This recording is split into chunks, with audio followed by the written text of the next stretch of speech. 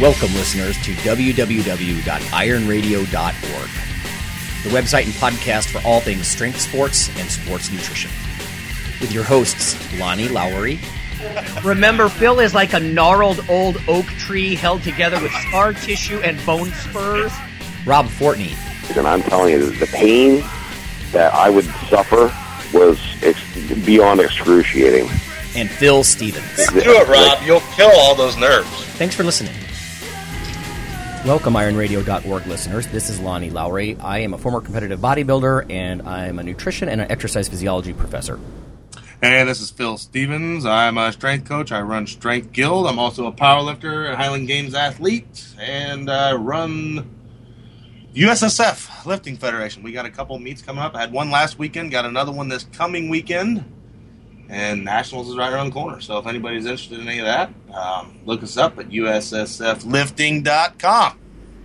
Sweet. You're running all kinds of stuff these days. I know. That's good. Always something going on. Well, you know what? The world is what we make of it, brother. That's right. So, okay, we got a little bit of news here. Strength and muscle sport news. Let's see. First of all, although he's not joining us at the moment, what you will hear after the break is an interview with Dr. Joey Antonio. Joey is not only one of the founding fathers of the ISSN, big sports nutrition group, but he also has postdoc training related to muscle physiology and satellite cells and that sort of thing. So a question came up on our Facebook page months ago that stuck in my mind, which was about what's the role of satellite cells, or you might call this muscle memory, or permanent muscle, or all that kind of thing. I mean, this draws in topics, everything from anabolic steroids to guys who regain their lost size very quickly, all that kind of stuff. Hyperplasia versus just muscle hypertrophy. So we're going to get to that after the break. But beforehand, Phil and I are just going to shoot the shit a little bit. We have some Facebook page stuff. What were some of those questions there? We had a question from Hannibal Barca. He said a question for this week's episode. Phil, if you had to recommend just 3 books on strength training, what are they? And Lonnie, if you had to recommend just 3 books on nutrition, what are they? Only catch is they have to be readable without a college degree in either subject. I'll go ahead and go first since I kind of went on there and told them already. That's really tough to just pick 3 because there's so many good books on training. If I was going to pick 3 without sitting back and really thinking or going to my bookcase, 3 of them that I think are easy, good reads, and have a lot of information in them would be, I like the Everything Over My Head series by Dan John. Dan's just always got good, simple info. It's just keep it simple, work hard. Definite, stuff. Iron Radio approved guy there for sure. And then I like Practical Programming by Rip and Lon Kilgore. There's a lot of good information in there. I'd even argue that I liked it better than Starting Strength. Because it's more in depth. It's not about here's a program. It's more about the fundamentals. And then my third one was I picked 5-3-1, and that's just because me and Wendler's training philosophies are so close, even as far as percentages and stuff like that. I like that program a lot and what he goes into. For a non-academic, it's not like he did a crap ton of research or anything to make that come out. But I mean, it's just one of those like real-world observations. The whole 5-3-1 thing. Yeah. I've always, and you could correct me if I'm wrong on this, but I've always sort of looked at that like you don't have to do maxes all the time to get stronger. Yeah. If you lift near your max in sort of low to medium rep ranges and you do it systematically, you get strong. Yeah. Yeah. So, I'm going to say the same thing I always say when this comes up, which is find yourself a good college textbook, a freshman textbook, because again, you don't have to have a college degree to understand a freshman textbook. They're for people who have never seen the material before. And I'm always pushing the Mel Williams, Nutrition for Health, Fitness, and Sport. It's just a really good book. And what I like about it is it ramps up. It starts off simple, very simple. Literally like, these are food sources of carbs. These are fats, that kind of thing. But then there's also mini literature reviews in that thing on what's the state of the art with caffeine, with creatine, different supplements and diets, low-carb diets.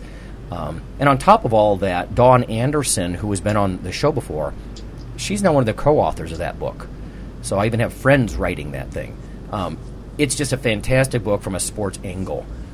And if I go with more textbooks, if you want a basic nutrition book, I like to have my students pick up a basic nutrition class before they take my sports nutrition class, because sports is sort of a specialty topic, but actually I've done a lot of the educational CDs and PowerPoints that go with a lot of these books. Judy Brown does one called Nutrition Now. Gordon Wardlaw does one. I can't remember the name of his book. Contemporary Nutrition, maybe. But they're real straightforward. And they start with things like, here's the different tools that we plan diets with. I mean, something as simple as like a food guide pyramid or a myplate.gov kind of thing, or label reading. It starts off pretty basic. Mm-hmm. And then they ramp up a little bit before you get into any kind of clinical or sports nutrition or special topics. But those are two basic and one sports nutrition books that come to mind. Again, Williams, Brown, and Wardlaw. Wardlaw's down from Ohio State, actually. And again, that's just off the top of my head. I've got bookshelves with this kind of stuff. But one of my problems with industry-type books, even with something like Dan John, is there's a lot of professional opinion in them, and they can be good. But when you think about evidence, like if you're going to change your practice, if you're, like a professional, you don't do it based on professional opinion, or someone's thoughts on a topic. You do it based on research as much as possible. Even an experienced person is just an N of one. So anyway, the point being is I've known some people who are very well educated with industry-type books, and you're talking to them, you're like, wow, you know a lot about this or that. And then if you keep talking to them for, 20 minutes or more, you start to see big gaps. And you're like, oh, no, see, that's you need to read about that. And that's why I like textbooks. They're a broad base. They cover all the relevant angles. Yeah. And to me, they're a good start to get a textbook in place under your belt. And they're not as dry as you think these days. They're colorful. They have all these interactive things. I mean, because textbooks are so expensive, students don't want to pay for it. So they're not the old black and white kind of things they used to be. But the point being is if you get through one of those first, then you move on to some industry books, then you can see sort of, you get a sound footing, and then you can really appreciate what some of these guys are saying in the industry. You're like, oh, yeah, that's not only is that what the academics say, but he's got some really good insights beyond it. So that's why I like textbooks. I think they lay down a very broad base. Anyway, and again, they don't have to be for seniors, right? There are freshman level books for 19-year-olds who have never seen a lick of this material. So That's why I always push that. We had another good one come up on the page about a guy was asking, without going in and reading it, he's been doing his programming and as of yet hadn't been using a belt. And also said that he hasn't been doing like mixed grip on his deadlift and this and that. And is he making a mistake by not doing that? And I'll start off with the deadlift. I'd say no, I don't think you're making a mistake. I'd actually push you to go double overhand until your grip becomes a problem. The good thing about going double overhand is it's going to make your grip stronger, more so than the mixed grip. And then once it's a problem, then change. But I mean, if you're not having a problem, don't change. And then the belt, geez, there's so many. Mainly two different sides of this camp. There's the people that think belts make you weak, and then there's the people like Ripto's definitely on the side that a belt will actually make you stronger if you use it right. And I'm kind of in that camp. And on that note, another listener dropped me a line and asked me to kind of explain that, how to use a belt right. I think a belt, when used right, can make you stronger. And the biggest mistake I've seen people make is they buy a belt, they take that thing and they strap it on as hard as they can, and they're kind of using it as a crutch. I teach people initially we put the belt on really loose, and then they have to engage themselves out against the belt. And then over time we tighten it up. If you end up putting it on too tight too fast, they're not able to pressurize down against the belt. and they'll end up holding all their air up in their chest. And it's not. I don't see the belt as kind of a back protector that everybody thinks it is. It's more of it's an anchor for your abdominal wall, something to push out on real hard. Yeah. So, and that's where, I don't know, it's like any muscle group. I can only activate my pec so hard when I'm pushing on nothing. But if I get something in front of me and I push against it, now I can activate my muscles a lot harder. And the same thing with your abdominal wall there, I think, with the belt. So I'd say, that'd be the case I'd lean towards. But still, I won't throw a belt on until, I don't know, 315, 405 on squats. It depends day to day. But, I'll get warmed up and then I'll throw it on. But yeah, so. I really need to get a belt from you that's a decent width. I still have that old bodybuilder leather belt thing, and I do tend to wear it pretty low, but I do that for a reason. I've had a twinge from an old squat session years ago, and I basically don't want to have an inguinal hernia. Yeah. But so I really want something that comes up higher up my gut, though, so I can push against it more. Yeah. Because what I end up doing is almost getting that kind of, you push out like Louis Armstrong's cheeks, against a horn, and my upper gut pushes out over the top of the belt because I'm pushing so hard. I think, and that's where I like those. The 4-inch power belts work pretty good. Yeah, 4. Okay. Yeah. We may have to talk after we hang up here because I really need one. Anyway, I don't know what else do you got news wise. There was that question on the Facebook page about. It's again an age-old question about how much protein it wants. Oh yeah. And, there are a few caveats with that. The flat answer is we didn't even know until the last probably 3 to 5 years. I used to tell people it's between 6 and 40 grams of protein because different research said different things. A lot of it coming out of those labs like Stu Phillips and, Mark Tarnopolsky and all those guys up there in Toronto. But then one of the guys, again from the Toronto group, they said it's 20 grams, just period. They fed people escalating doses of protein. We covered this on an earlier show, but and they kept feeding them a little bit more, doubling the dose. And basically, once you get up to like 40 grams, it becomes a bit of a waste.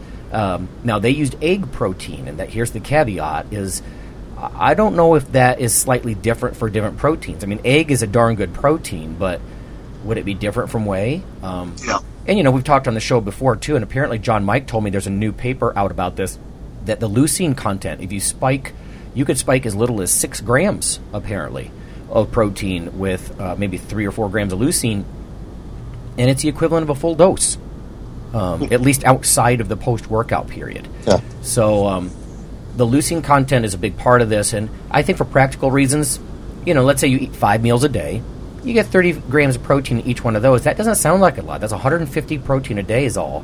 And I don't have any problem with people eating more than that. Is that going to trigger muscle protein synthesis any further? No, it probably won't. Now, again, the guys that got the 20-gram dose, there might be a body size thing here as well. So, if you're a big 280-pound dude, maybe it is 30 instead of 20. But just being practical, you're eating a roughly 30 grams of protein 5 times a day, and maybe it's 6 times a day.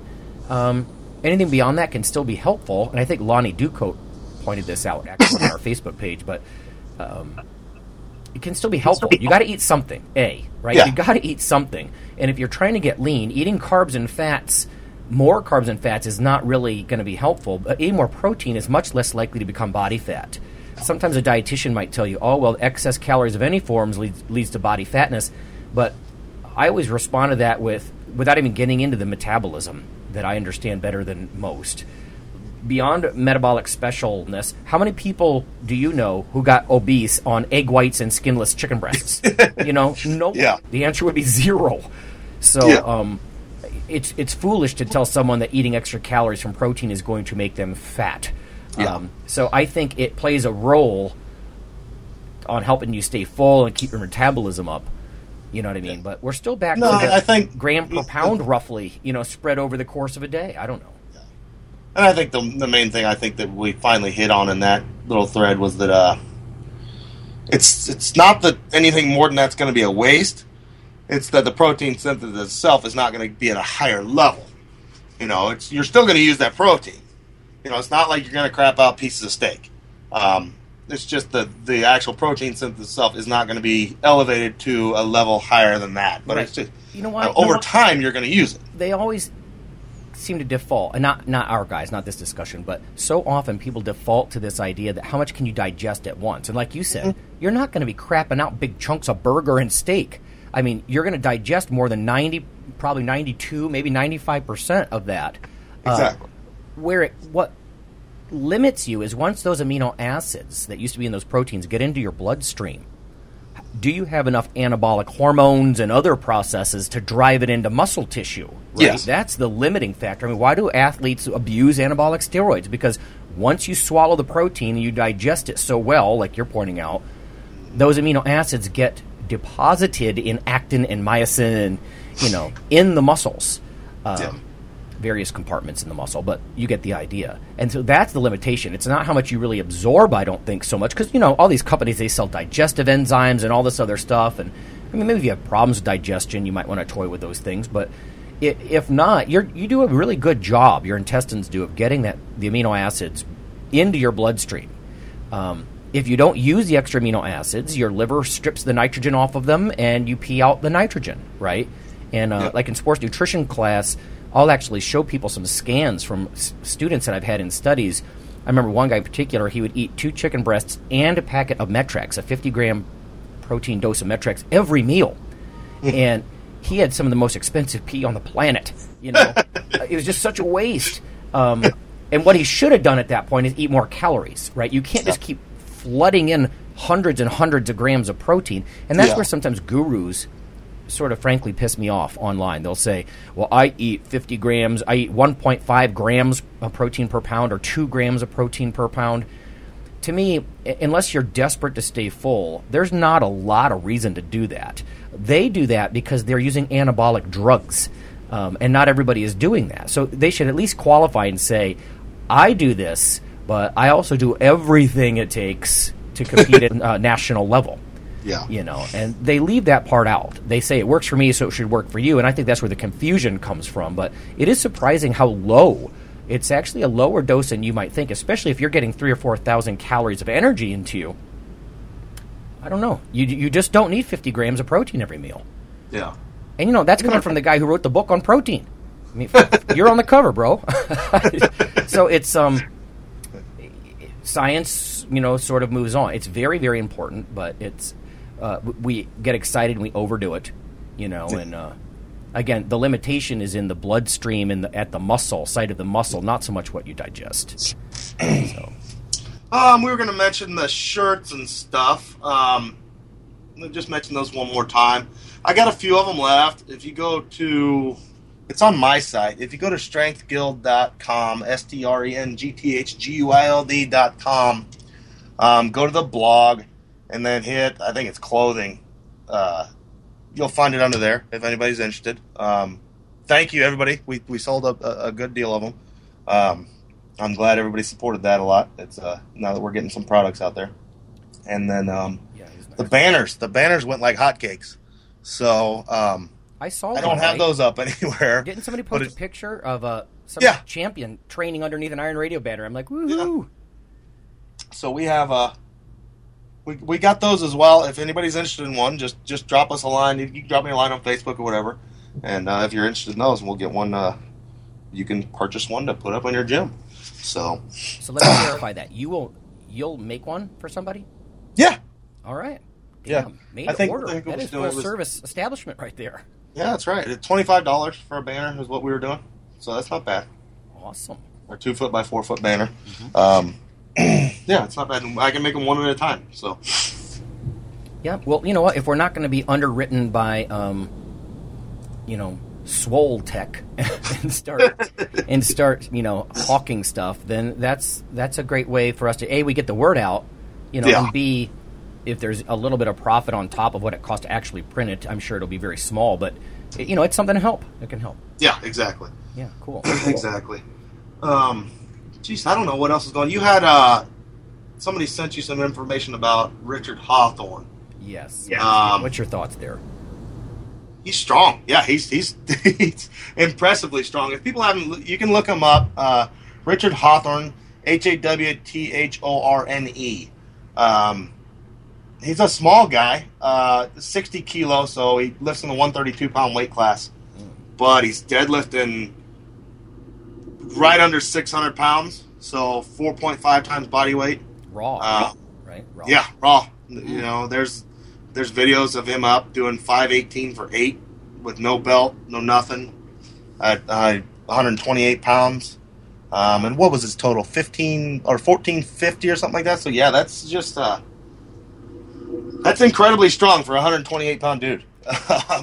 You know That's what? getting Maybe right it's up there because in there's a bigger sample to draw from, you know, like a genetic sample. But I don't know, dude. Raw and presumably natural. I don't know, but raw lifters are doing crazy things these days. Yeah, you're seeing a lot more of it, and which is good. I love that it's coming back pretty good. But yeah, it's pretty impressive. Here's a video of him. He's doing 610 for 4. So it's all over YouTube. Yeah, and this was at the Arnold, I think, where he did that. So yeah, you're seeing some little guys. You know, you got Richard Hawthorne, Vashon Perryman has been doing a ton. He's 165. We're going to move up to 181. Vashon's from right here in Topeka, where I'm from. Oh.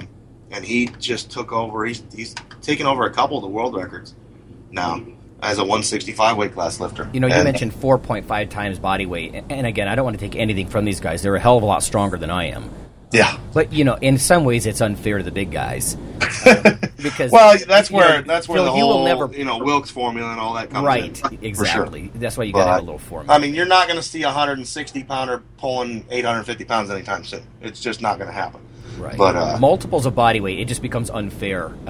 Yeah, at a certain point it does. It's that whole strength curve thing that people don't get. Everybody's like, everybody always says it's so much more impressive, and I'm not putting the littler guys down. Hell yeah, 610 pounds at 130 pounds body weight is damn impressive, but it's no more impressive than 1,018 with Benedict Magnuson weighing 350 or 380 or whatever he was. You know, it is nice though to look at the smaller guys too, because we don't talk about that quite as much. But you know how you were saying the other week that some of these strongman competitors, they're all 6'5", 4'10". Yeah. They weigh over 400 pounds, and and in one sense you're like, well, of course you're going to have bigger numbers. I mean, an elephant can move more weight than a mouse. But you don't want to take that from them either. It's nice to look at both ends of it. And it's good nowadays. You're seeing some of the smaller guys get a little more airtime, which is good, and it's making people realize that powerlifting just isn't just for the heavyweight lifters. Good point. The 275s, the 308s, and super heavies and stuff. So, and that's kind of been a fault of the sport since the beginning. I mean, even if you go back to like the old 1980 World Championships, they would from the the 128 class up through 181, they'd rush through that and do like a little highlight film, and then they'd show all of the heavier weight ones. I hate to say this, but it's kind of human nature. It's like boxing. People want to see the heavyweight match, exactly. Heavyweight champion of the world. Exactly. And Rob would flip about this, but oftentimes Rob will say, people are so confused. They say, of course you move that much weight. You weigh over 300 pounds. And he'll say, well, that's a chicken or the egg argument. Is it that I move that much weight because I'm big, or maybe I'm big because I move so much weight? Yeah. And I can understand both sides of it. But it is true that a really big-boned, big-framed person with low tendon insertions on his joints, he's just going to have he's a bigger building. He's a bigger structure. Yeah. And he is going to move some more weight simply because, and again, you really see that in those strongman guys that are freaking 400 plus. Exactly. And that's where powerlifting, I think, is a little different. There's more room for the little guy, because they have the weight classes, whereas you're never going to see world's strongest 128 pounder, Yes. And you know what, too? I think the same holds for bodybuilding as well, frankly. Now, I'm a big believer, and people have heard me say this before, you got to look better than anybody on the street. You have to have something to show. But bodybuilding is not just for the heavyweight guys either. People might be like, oh, Alana, you competed in bodybuilding, and sometimes students will kind of tee-hee, and it's like, I'm a light heavyweight. I compete at 198. Near the top of my class. I'm only 5'9". That's pretty heavy. And that's the best I can do. So, 5'9" and 200 pounds isn't a twink. I mean, come on. Yeah, because that means you're 230 in the off season, And I mean, exactly. But the point being is, not just for the super heavyweights either. Although I will admit, I tend to be a little bit bored sometimes watching the lightweight class, and that sort of thing. But those guys, sometimes they look amazing if you look at the national level. So, neither of these sports are just for the biggest of the big. Yeah. So. Okay. I think that's about it for now. Yeah, we'll go to Joey Antonio in the second half here, and. Okay, well, we're going to go to break, and when we come back, we'll be talking to Dr. Antonio about satellite cells and muscle memory and stuff that we haven't talked about before. Sweet.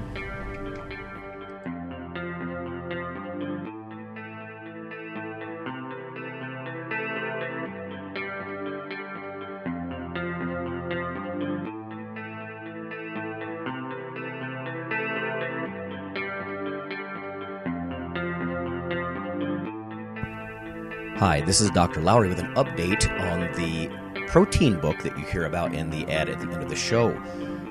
If you simply Google CRC Press and protein, there's a new development. On the right side of the page, you can see ebook, and there's a purchase/rent option. And the cool thing here is if you check that out now, because they have an agreement with VitalBook, you can actually download the ebook for $69. So that's 31% off the $99.95 cover price. So that's pretty fantastic. $69, I think that's going to drop it into the affordable range for a lot of people, and you can even rent it. Lower down the page, they have 180-day rentals and 1-year rentals, so you can access the book in electronic format and get some of this juicy information. So, thanks.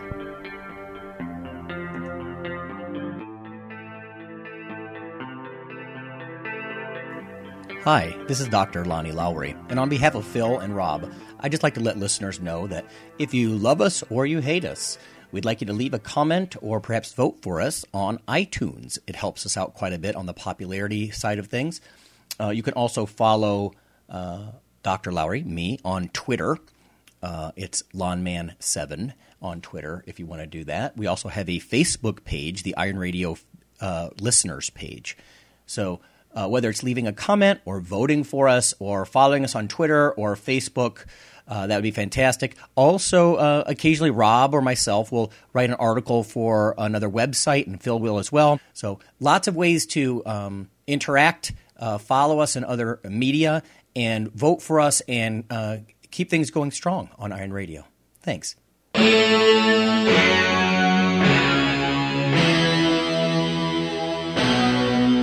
Weekly fix of Iron Radio. In addition to being a popular institute on iTunes, we are also on email. Simply go to www.ironradio.org and sign up for the voluntary email. You'll get a once-per-week email, no more, that's little more than the show notes and a link to the audio. So go for it.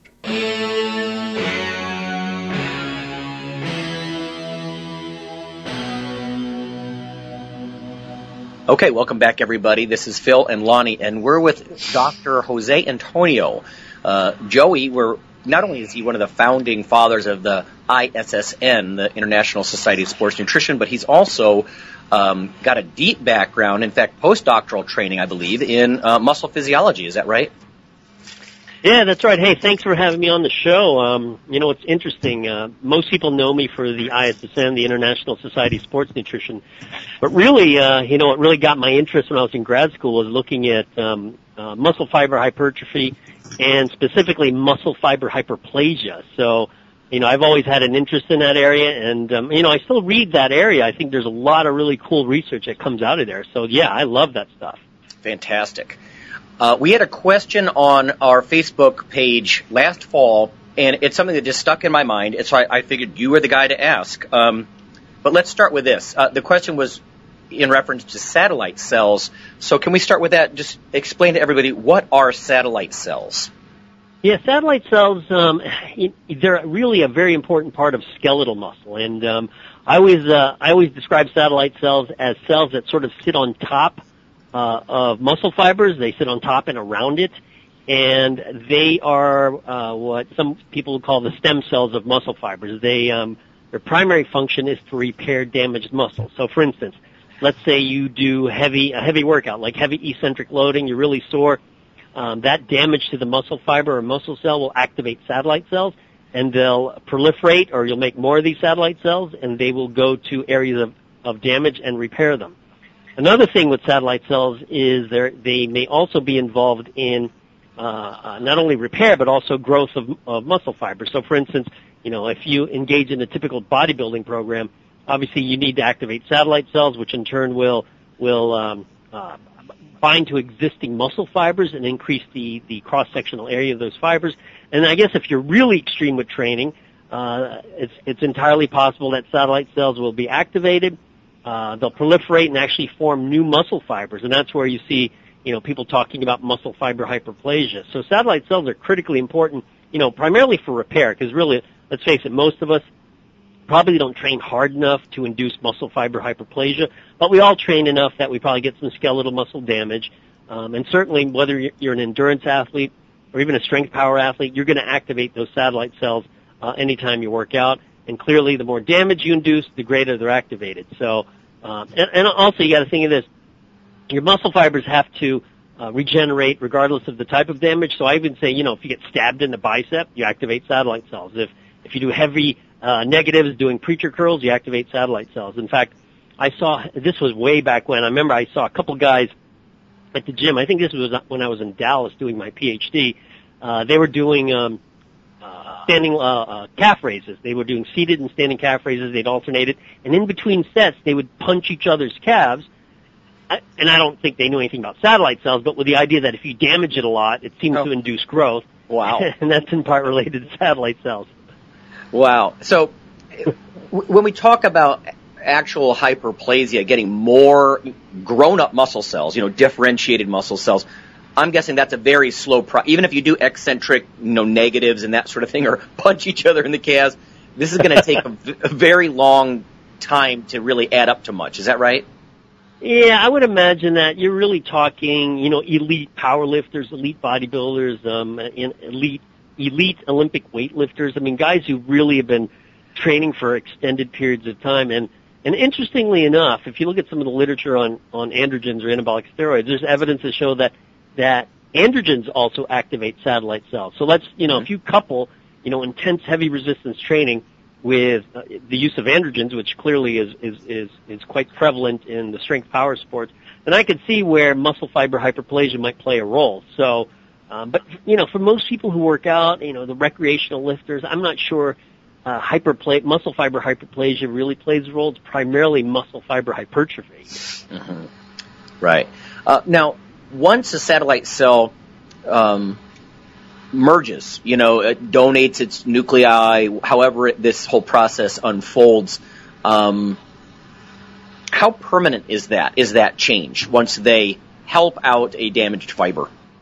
Yeah, that's a great question. And I remember when I was in grad school, we had talked about this, as muscle fibers hypertrophy, you're obviously adding nuclei to it because satellite cells are fusing with existing fibers. So you get this hypertrophy, and what happens if you just completely cease training and you go through a detraining period and muscle fibers atrophy? The idea of muscle memory had always been one of, it's not really muscle memory, it's neural memory, meaning your brain sort of knows how to go through certain exercises, and that's why you can regain some of the strength and size you previously had. But really, there's very recent evidence showing that if you induce hypertrophy, add more nuclei to a muscle fiber, and then have it atrophy, what you actually end up with is more nuclei for a given muscle fiber. So what happens consequent to that? Let's say now you're dealing with an atrophied fiber, but with a lot more nuclei.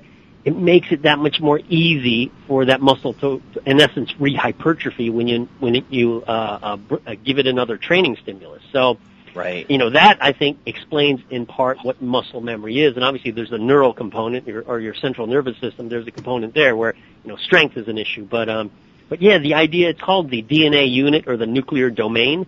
You want to think of each nuclei that peppers a muscle fiber as sort of being the master of that domain, so to speak. Okay. And that's why, it makes sense for bodybuilders to do exercises in as many different angles as possible, because it in essence targets different parts of the muscle belly and and muscle fibers. So, and that's why you have such different shapes of muscle bellies when you visually look at bodybuilders.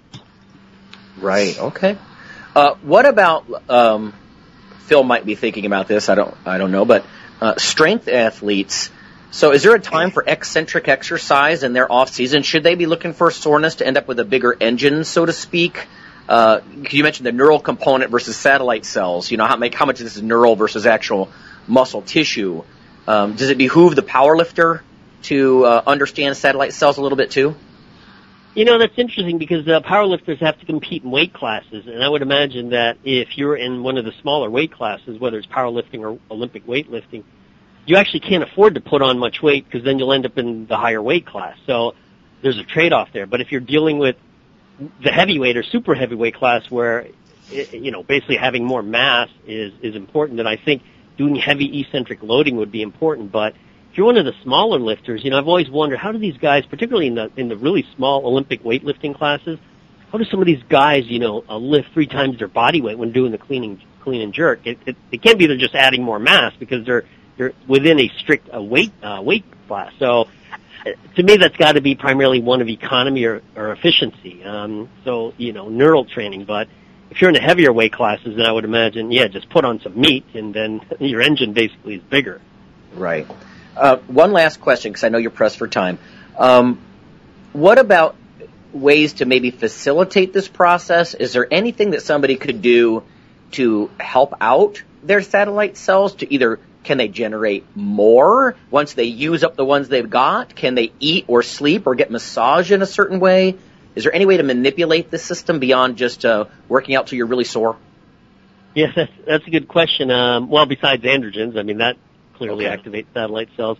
On the supplement side, there's data to show that creatine, you know, and it seems like creatine does everything. Well, yeah, it's kind of odd that it does. But yeah, creatine supplementation actually can increase the number of satellite cells in human muscle when you do heavy resistance training. So that would be another one. Another thing, and I can't reveal the source, but we'll be presenting this actually at the ISSN conference. Preliminary human data showing that if you do very, very what I would call painful stretching between sets, sort of to mimic the old stretch model I did with birds way back when, where we put a weight on a bird, stretch the hell out of it, and induces muscle fiber hyperplasia. Mm-hmm. There's some preliminary data that in humans who do that, it induces greater muscle, not muscle fiber, but muscle cross-sectional areas. And, you know, I would think theoretically that's because you're activating more satellite cells. So, and the way that would work is you do a set, and then you stretch the hell out of a muscle, then you do a set again, stretch the hell out of that muscle, and before you know it, you're activating satellite cells like crazy. So I think the key is giving the muscle a stimulus that's quite novel so that it has to respond by activating satellite cells. Okay, one quick clarification before I let you go. So doing that aggressive stretching, that's not just going to add sarcomeres end to end to make a longer muscle. You could actually end up with a thicker one. You said more cross-sectional area. Yeah. No, it's funny you bring that up. Yes, adding sarcomeres end to end or adding sarcomeres in series, but in this case, adding sarcomeres in parallel. So it's actually a thicker muscle. Oh. And this would be the first evidence of just doing this, you know, crazy stretching between sets, inducing greater hypertrophy. So that's pretty cool. Yeah, very cool. And, you know, this almost reminds me of the old, you'd see Arnold Schwarzenegger stretching the hell out of his lats between sets, like in Pumping Iron and some of those old movies, you know. Yeah, exactly. Science supporting that, I guess. Yeah, exactly. So, okay. Yeah, interesting. It's interesting stuff. That'll be presented at the ISSN conference, hopefully in June. All right. Well, I wanted to thank you for taking your time. I do appreciate it. Yeah, thanks. And thanks for having me on. It was fun talking. Yeah, I know it's really brief, but listeners, just so you know, I mean, Dr. Antonio and myself, we're calling in with Phil. Thank God that Phil can record from our university offices. So we're making it happen. We're making it happen. All right. Thanks, guys. Okay, thanks. Thanks Bye-bye. a lot. All right, so Phil, what do you think of that? Is this something that you've ever given thought to before? Oh, definitely. I mean, as far as the weight class athletes and whatnot, I mean, there's definitely, I deal with people that are in very light weight classes and very big weight classes. And it's, you know, at points it can be easier when you're working with a heavyweight or a super heavyweight. And it's pretty easy to get strong when you just eat and get bigger. Right. You know? Right. But, you know, when I'm working with, like, you know, a 123 pounder or a 138 pounder or whatnot, then yeah, I mean, we've got to the training has to change, and definitely volume kind of takes a back seat to more dynamic moves and a little higher percentages, and just trying to maximize what we can get out of the motor they have. Right. It was interesting that Joey said, so you could stay in your weight class. You don't want to move up. And I think that's almost a philosophical point, because he's assuming that an athlete wants to stay almost like a wrestler in the lowest weight class possible. Yeah. But then there's also the school of thought, I suppose, that some guys are like, hey, I'll do eccentric work. I'll do hypertrophy work. I'll grow up through the weight classes, right? Yeah, and you see that. I mean, definitely. I mean, a good point there with that is Kendrick Ferris, who's pretty much our number one American weightlifter right now, and arguably his coach kept him light too long, and now they've moved him up a weight class, and his lifts are markedly better, to the point that they almost did him a disservice by not moving him up a few years earlier, because now he's a couple years older, and in a sport that's for the young athlete, it's kind of sad that they didn't move him up 3-4 years earlier and tap into those resources much earlier, because now he's actually starting to become competitive on the world stage. Oh, that's very interesting. So you're suggesting maybe they could have done some of this eccentric work, purposely try to activate some satellite cells, feed him more, just get the whole bigger engine kicking earlier. Yeah, because I mean he's definitely hitting, even percentage-wise of body weight has gone up greater by him adding weight. It's been definitely more than it's been a greater percentage, more than a pound for pound increase. Pound on the bar versus pound of body weight. It's more like 1 to 3 type of thing going on. So it was very worth his while moving up, and it's kind of sad that he didn't do it earlier. And I've seen that in other people. I mean, I'd even argue that I held on to the 242 class too long, because there was about 2.5 years there that I was stuck at just under a 700 deadlift, and then I moved up to 275, and within months, a couple of months, it was 700, 715, 725, 750, just from moving up, and I kind of tapped out what I could do at that given weight class, and that's very individual. You kind of got to watch the athlete, and I mean, if you start stalling out and you're just not getting anywhere from punch the clock, and you're actually working hard, you might think about moving up. It might be the wrong weight class for them. So. No, that's interesting. Yeah, so it kind of depends on the individual, I guess. Yeah. Yeah, that was interesting. He was talking about androgens and what they do. I actually have a book. It's a government-published book about livestock, believe it or not. But they're obviously ranchers and farmers are very interested in getting wildly hypertrophied, critters, cows, whatever. And they've toyed with things like growth hormone, and apparently trenbolone really dramatically increases the number of nuclei in a muscle cell. And so, like Joey's saying, so you wake up those baby muscles, that sort of lie quiescent among the adult differentiated muscle cells, and they even more aggressively start to donate their nuclei. But that's also cool that he said creatine would do that. I mean, not everybody wants to take trenbolone. Yeah, exactly. So, that's very cool. And actually, there's been some news lately, and I will try to post it somewhere on our Facebook page. But there has been news. I could have swore they said something about this whole muscle memory concept and gaining and losing satellite cells. And I'm not well enough read on the loss of satellite cells. I get the idea that you might use up a lot of what you've got. I mean, let's face it, if what you've got, Joey said they're almost like stem cells, right? They're sort of baby, and then they'll differentiate. They'll either help out an adjacent muscle fiber or form myotubes and eventually become a full-blown cell themselves. And I can see the idea is once you start to use those up over the years. I mean, you and I, have we been around long enough that we've already activated most of our satellite cells? Yeah. And that's something that's always made me curious. But there's a recent paper about this I'm going to try to post, because they sort of led me to believe that you might be able to lose some of what you've got. And I don't know if it was the nuclei that are already in your muscle cells, or if it's less of the satellite cells themselves. But it was a weird paper, and it really drew my attention. And actually, that's what made me think about contacting Joey. But I think he laid down, a lot of the basics with that. And it is cool to know that I think once you've got a certain amount of muscle size, it's very likely to return, it sounds like. Well, and you see that a lot. I mean, especially, even recently with people like Stallone and Arnold and them making these bounce comebacks. And Arnold's looking pretty good, now. I had heard that, but I haven't seen that. Since I saw him, he didn't look too good. Yeah, exactly. I mean, for his age, he's looking, from what I've seen lately, he's looking pretty good. And it's amazing how much he can bounce back. Of course, he's showing his age, but, what is he? He's got to be close to 70. Yeah. Yeah. So. No, and I've seen it. I mean, in just, regular people I know that kind of taking a break. I had one athlete in here that started about, it's been close to a year ago now, but he came in and he brought in pictures of himself. I'd never met him before. And in his early 20s, he used to be lean at 300 pounds. And he was an aspiring bodybuilder, and then he just quit training for 10 years. And he came in here at 230 and, I need to watch my diet. I need to do this. I want to lose some weight.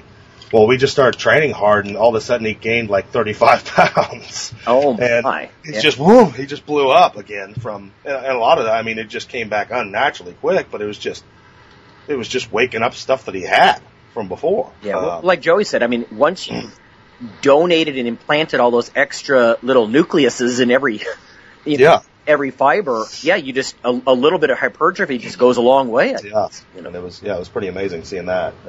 And you know what? One last thing too is, I don't know if you've noticed this. We never talked about this, but you can see former lifters, even once they're old, they might not look, tight and super muscular. The muscularity is often gone, but isn't it funny? You can look at a guy and be like, well, he looks like an old lifter.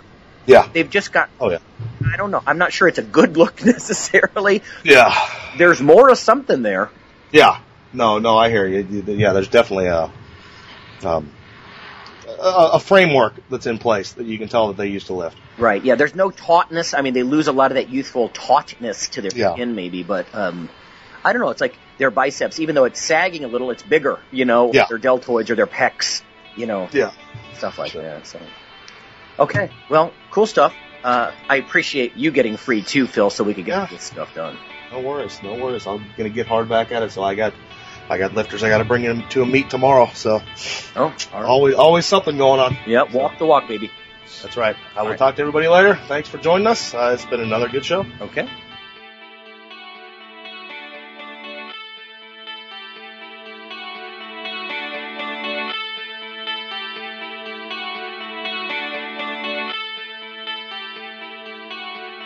Hey, sports nutrition fans, join us in beautiful Clearwater Beach, Florida, June 20 and 21 for the 11th Annual ISSN Conference and Expo.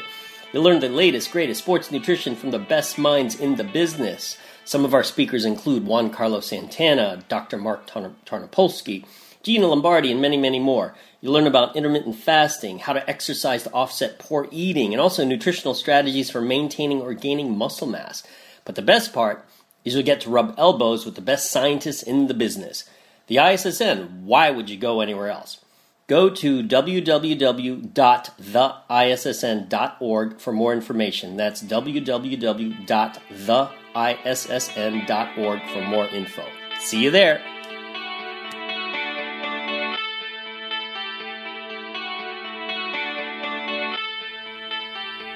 Iron Radio is accepting donations. If you like what we do, the professors, the scientists, the bodybuilding show promoters, the athletes themselves in powerlifting and bodybuilding, please consider making a donation or maybe buying something from the ironradio.org store. We also are accepting supporting members. So for $4 a month, which is frankly less than the bank sneaks out of your account in fees, you can step up and support a form of sort of public radio for the bodybuilding and powerlifting and strength community. The Iron Radio podcast and all of the audio on ironradio.org is for informational purposes only. If you're interested in starting a diet or exercise program, it's important to check with your physician. Also seek the help of registered dietitians, athletic trainers, and qualified exercise physiologists in order to make the progress that you need.